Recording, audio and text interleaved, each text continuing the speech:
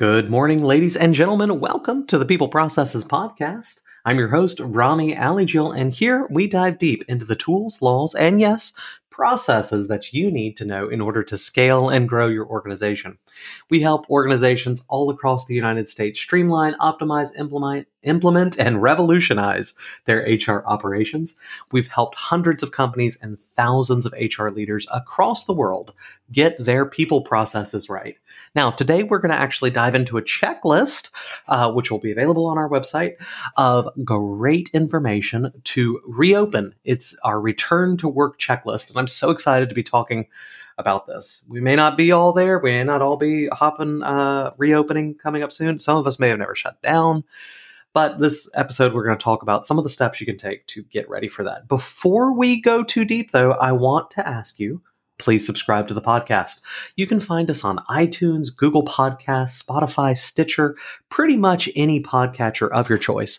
You can also subscribe at peopleprocesses.com, which will give you exclusive subscriber-only content. This is going to have on our website at People Processes, there's a link to actually download the checklist that we're going to be going through here on the podcast today. Podcasts are great, but sometimes you just need to download it. You will have to drop your email in to get it. If you're already subscribed, please don't be afraid to drop your email in there again. I promise it scrubs for duplicates, but it's just the easiest way we could figure out how to get this out to everybody quickly. We will also be probably emailing it directly to a lot of you who are already on our subscriber list. I think almost all of you will get a copy via email. It's just some of you who haven't subscribed recently, I can't send you big files like this. Okay, it's not a big file. It's 2 pages, but I can't email you the actual file.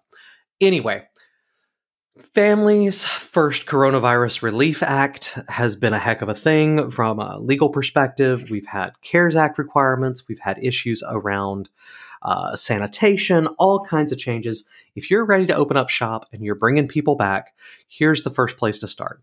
There is a poster, FFCRA poster. You got to put it in a visible place.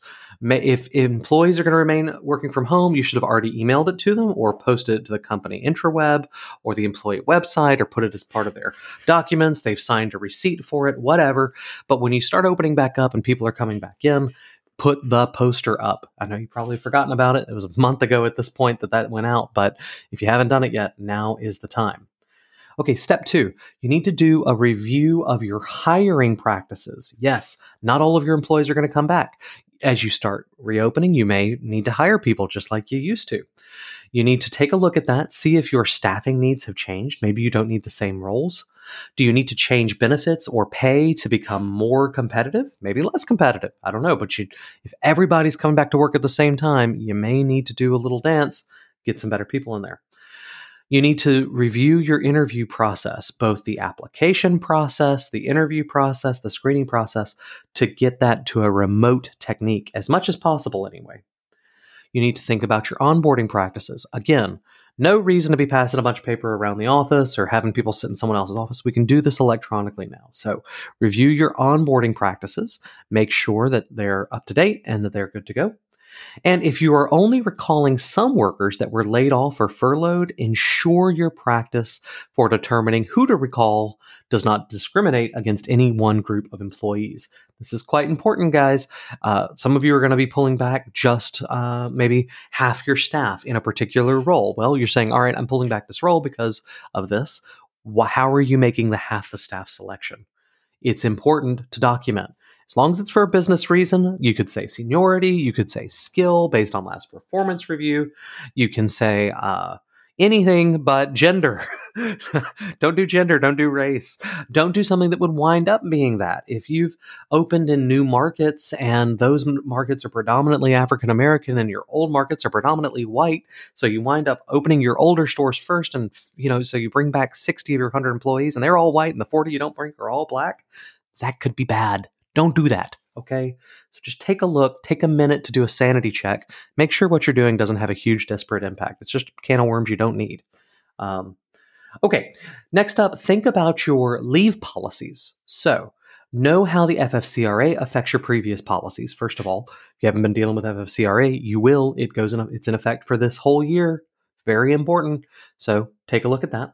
Consider implementing a new PTO or vacation rollover grace period, revise guidelines for usage.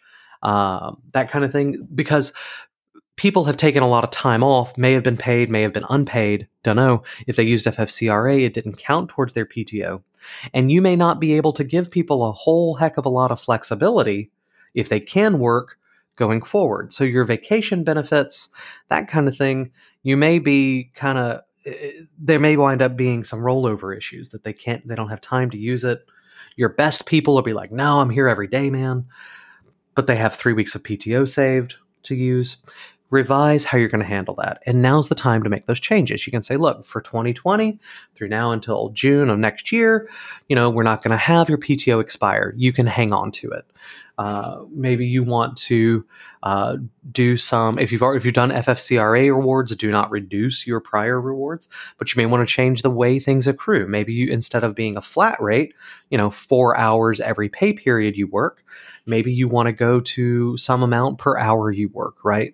A tenth of an hour per hour you work, which would allow you to more fairly reward that for people who are working significantly more hours than others. You need to think about, if you haven't already, sadly, you need to implement or revise your bereavement leave policies. If people are, there's a lot of people that could be dying. And if so, we got to make sure our employees are taken care of. So think about your bereavement leave policies.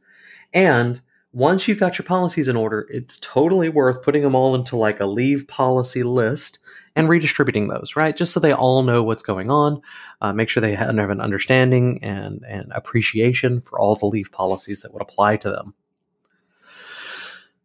Next up, work from home and childcare policies. Over the last few weeks, months, people have just been, flying by the seat of their pants. That's okay, but it's time to start updating the paperwork. So if you've changed why people can work from home, when they can work from home, whether you give people time off to take care of children under the FFCRA, what sort of things are you doing? Document it.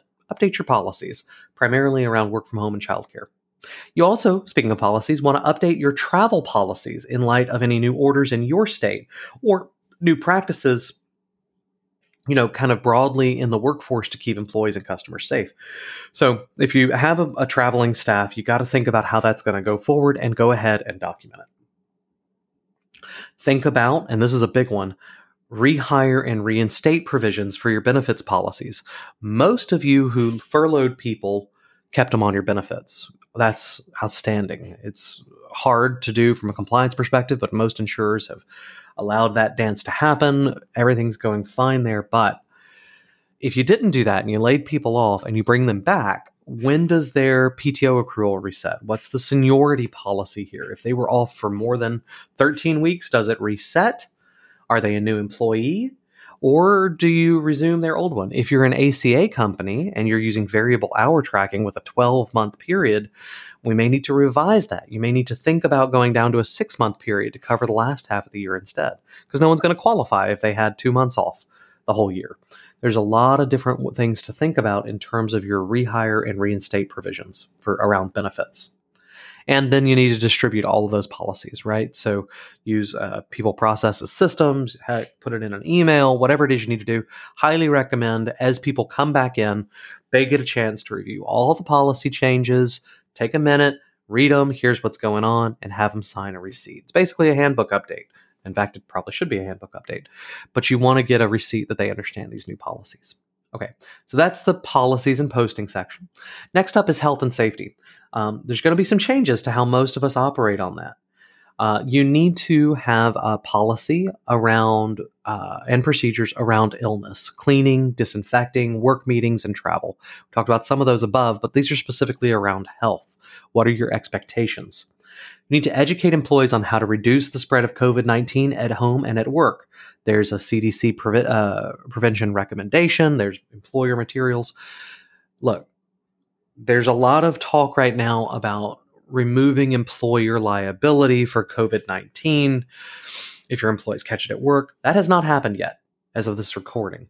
And it may not happen at all. It's a tough pill to swallow for a good half the country. So the long and short is, if you need to be doing everything, you need to spend a little bit of time at least. Again, compliance is a spectrum. Do the best you can. don't put yourself out of work. So don't spend all 40 hours talking about COVID-19 that week, but spend some time talking about how to reduce the spread of COVID-19 at work and what you're doing there, because it's gonna, if nothing else, keep it from spreading more. But even more than that, provide a little bit of a help on a liability shield. If they're going to come into a work site, make sure they understand what's expected of them in the workplace. Do they need to wear a face mask or face covering? Will protective items and hand sanitizer be provided? By the way, that's the law in Delaware. You must provide it if you're open, period. Are the workplace hours going to be different?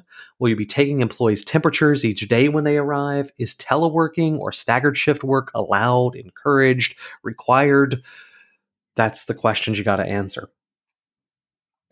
You need to have a specific policy about employees who are currently ill or have contact with an ill family member that they must stay at home. If an employee becomes sick at work, you must send them home. This is important. State this in writing. It's worth saying. When people start coming back on, it's going to reassure those who aren't sick. They're going to be like, oh, okay, it's safe to come back.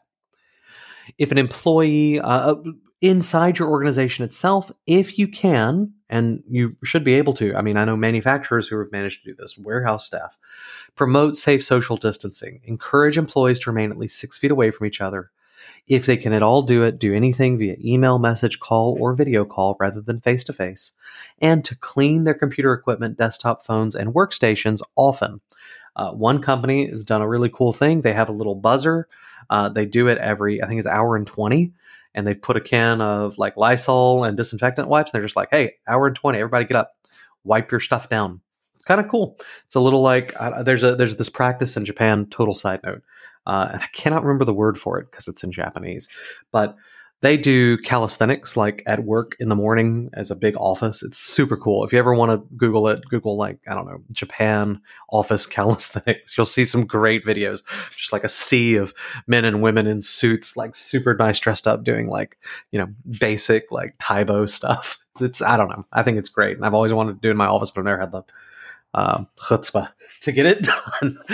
My employees look at me like I'm crazy. But anyway, back to that. You can do that. You can make it fun. Get that done. Don't forget, if it's hourly, you have to pay. Okay. Discourage handshaking. This is another one in that health and safety thing. It's worth mentioning. It's really hard to break if you're used to it, especially your sales team.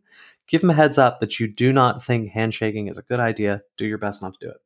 And take those recommendations from cleaning to washing their hands, social distancing. Put a couple posters up at your workplace. Put it in the bathrooms, put it outside the bathrooms, put it in the main areas. Just remind people. By putting that up, again, you're going to help stop the spread of this disease. Okay, so those are our health and safety. We covered policies, procedures, health and safety. Now just a few broad best practices. In general, you got to be aware of the local COVID-19 health and other orders that are related to your business. I can't keep up with the entire country. Every city's different. Counties are different. States are different. We're keeping a list of states in our reference library, peopleprocesses.com/COVID-19. We got all kinds of info on there, including a state's reference list. But this is really something you got to figure out. Follow your mayor's office. Figure out what's going on there, because every city is different. And some of them are saying, look, you can have your store open, but only at 25% or at 50%, or in this industry, you can only have 5 people in. You got to look at that. So figure out how that's going to get checked. If you're a nice distributed, if you're a grown-up company, that should be somebody's job. First thing every day, what's the plan? What's updated? Make a little briefing packet for the executive team, something like that. Or the executives, of course, can follow it themselves. Double check whatever you're doing with your cleaning company. If they're make sure they're up to date on current methods for safely removing COVID-19 hazards. If you're using a large company, they are. You may want to call them and ask if they can do. There's some really cool like antibacterial bombs or antiviral bombs they can do in your office every other night or something that'll just take care of this. It's like a misting system. Pretty cool. But if you're using a Gal Friday, you don't have a dedicated office cleaner, whatever it is, you just need to think about how, what their experience and provisions are related to this. In general, you need to communicate frequently and transparently with your employees. Provide timelines for recalling, rehiring employees. If you're not bringing everybody back, what's the plan there? If you're bringing everybody back, when? Provide returning employees with recall or offer letters. This is important. Let them know. Give it to them in writing. As of this day, you're coming back. Very important. It's going to support stopping unemployment claims, among other things. Train managers on dealing with employees that may face increased personal challenges during this time, such as bereavement and loss, childcare, school cancellation challenges, financial stress, other dependent care and support needs. While I'm at it, mentioning it, check out your EAP program. If you offer benefits, your employee assistance program has counseling around all of those topics really well. If you don't have an EAP program, contact a benefits broker like us. We'd be happy to help you find one. A lot of times they can be incorporated into other benefits at very low cost. Super cool. So you need an EAP program at this time. If you can, think about how you can do whatever you used to do on a more flexible and remote way. I know that's obvious, but I'm just going to say it. However you did it before may not be the way you're going to do it going forward. This is cool. Designate a workplace coordinator who will be responsible for COVID-19 issues and their impact at the workplace. It's a great person to say, look, this is your COVID-19 person. They're staying on top of stuff. They're going to be the ones who keep an eye out for, if you see someone being sick, sneezing and you're worried, go talk to them. This is the person we're going to make sure is super on top of things at this work location. Giving a COVID-19 kind of coordinator will help you streamline this and think about it more in a process way. Develop a plan to operate if absenteeism spikes or if another shelter in place or stay at home order occurs in the future. Now that we're getting back up, I want you guys to take a minute, think about if this all happens again. You need a plan to continue your essential business functions. You need a flexible work schedule and leave policy you could pull in. And think about cross-training. Do cross-training on performing essential business functions so that you have more flexibility in the future. You don't have to keep a bunch of individuals who are the only people who know it. Cross-train your essential business functions. Also, while you're at it and people are coming back, develop emergency communication plans, including a way to answer workers' concerns. So not just a way for you to contact, but how are they going to contact? What's the process for this internal back and forth? Highly recommended. What's the emergency communication plan? And communicate it to them. Finally, and perhaps most importantly, communicate your appreciation and welcome the employees back to work. You can do this. I highly recommend anytime you're communicating information, pure information, written materials make sense. But if you're trying to communicate sentiment, it's got to be video or in person. So take a minute if you're trying to get this out to a lot of people, whip out your iPhone or your Android, which we prefer, whatever. Make a video and say, thank you all for being part of the team during this crazy last 3 months. We're excited to launch out into this new world where we are going to grow and thrive. And it's because of you. You've experienced great hardship. There's more to come probably, but we want to be here for you and we appreciate you. Your actions over the last 3 months have helped us keep this place afloat. And now we want to grow together, make things great. Your actions over the next 3 months are going to help us do that. Thank you for coming back. Something like that is going to go a long way to motivating your employees. So communicate your appreciation and welcome your employees back to work. Ladies and gentlemen, my name is Rami Alijil. I'm the CEO of People Processes, and I want to thank you for tuning in, for listening. I hope you learned something. I hope you took away a nugget that's going to be worthwhile to you. Please go to peopleprocesses.com and subscribe. Download the checklist. It's just 2 pages. Check them off as you go. Be super helpful for a quick internal review. Now it's time for you to go out there. Have a great day and get your work done.